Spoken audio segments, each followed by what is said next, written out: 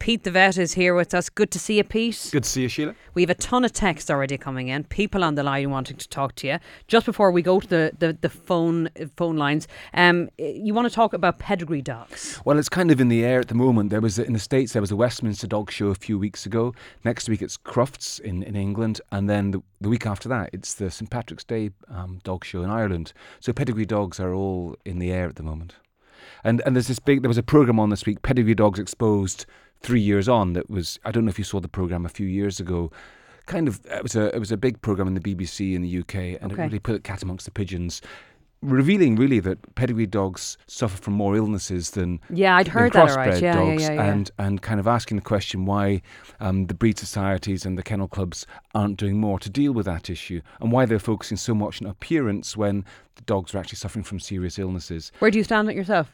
Well, I think that the programme made some very good points, and thanks to the pressure of the programme, there's been a number of initiatives that have been started that really move the focus more towards health rather than just appearance in dog shows. But there's a lot more to be done. And I mean, there are still animals being bred, which you can just see from looking at them that they're born with horrible problems, like dogs with terrible skin folds or with inturned eyelids, or indeed with inherited diseases. As a vet, I know that pet insurance for pedigree dogs costs about 50% more than for crossbred dogs, and that's because they're more likely to get sick. At the same time, when you get a pedigree dog, you get a known quantity. You get it's predictable what a puppy's going to turn out like, because you know from its parents and its grandparents and its great-grandparents. So you're buying something that's quite special.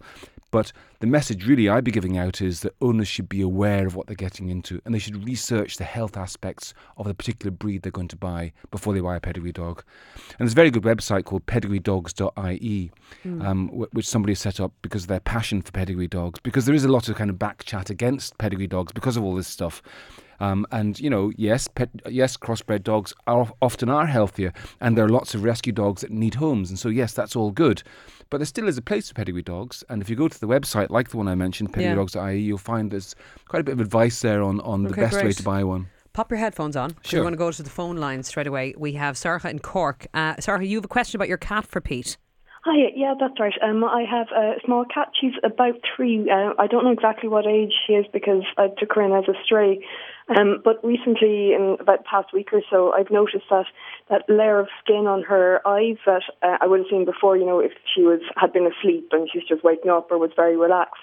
It kind of comes out from the corner of her eyes.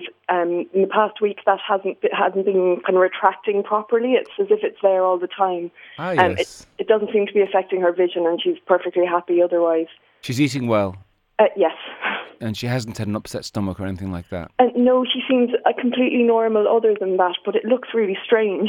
It's quite common. It's called HAW, H-A-W, that particular condition. And it can actually be caused by a number of different things. A lot of people don't realise this, but cats have got 3 eyelids: an upper eyelid, a lower eyelid, and a third eyelid. And it comes out from the corner of their eye across the front of their eye. And I had no idea about it. Yeah, dogs have them. A lot of animals have them. Okay. Humans don't. We look a bit strange with those. But basically, it's like extra protection for the eye. If you're in a dusty, windy environment, the third eyelid can shoot across and give the eye extra protection. And if a cat's a little bit dehydrated, or if it's suffering from a mild viral disease or worms perhaps, then the third eyelid coming across is a sign that the cat's a bit unwell. So, if a cat's bright and cheerful and eating and absolutely no other sign of ill health, then I think it is okay just to monitor it. But if it goes on for more than a few days, I really would be saying you ought to get it checked out by a vet to make sure there's nothing else going on under the surface. Okay. And if you haven't wormed her in recent times, did you give her a worm dose recently? No, not recently. Well, certainly I would go to your vet and get a broad spectrum wormer for her to make sure she's not picked up some worms that could be bothering her.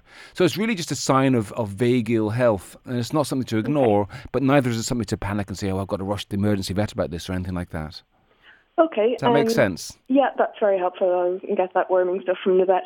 I was also wondering, just in terms of feeding her, when we got her first and had her neutered, we were advised just to give her dried food and water, no milk.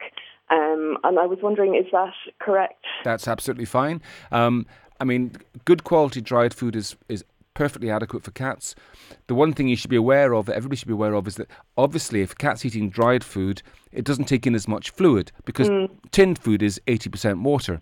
So that means that as a consequence, a cat's urine is slightly more concentrated when it's fed on dry food compared to tinned food.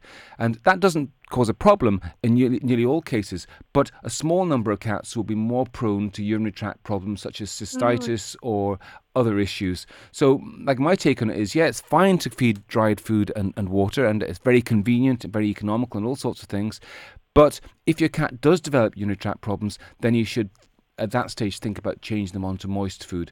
And so probably for most people it's a good idea just to give your cat occasional moist food, just so they don't get out of the idea, so they can, you know, if you do have to change to tinned food, that they like it. Because I've known some cats that have never had tinned food, and when they're offered it because they had to be, they can kind of go, what's that stuff? And they don't really like it, you know. So Give her tinned food the odd time, and she's very enthusiastic about it. So I don't. Yeah, well, that's good. Keep on doing that from time to time. Okay. Sarah, best of luck. We're going to have to leave it there, okay? And good luck with all of that. Not at all. And thanks for calling in to us. I'm just conscious that we have like a ton of texts to get through. Okay, let's fly through them. We're going to take a quick break now, and we'll be back to answer as many of them as possible right after these.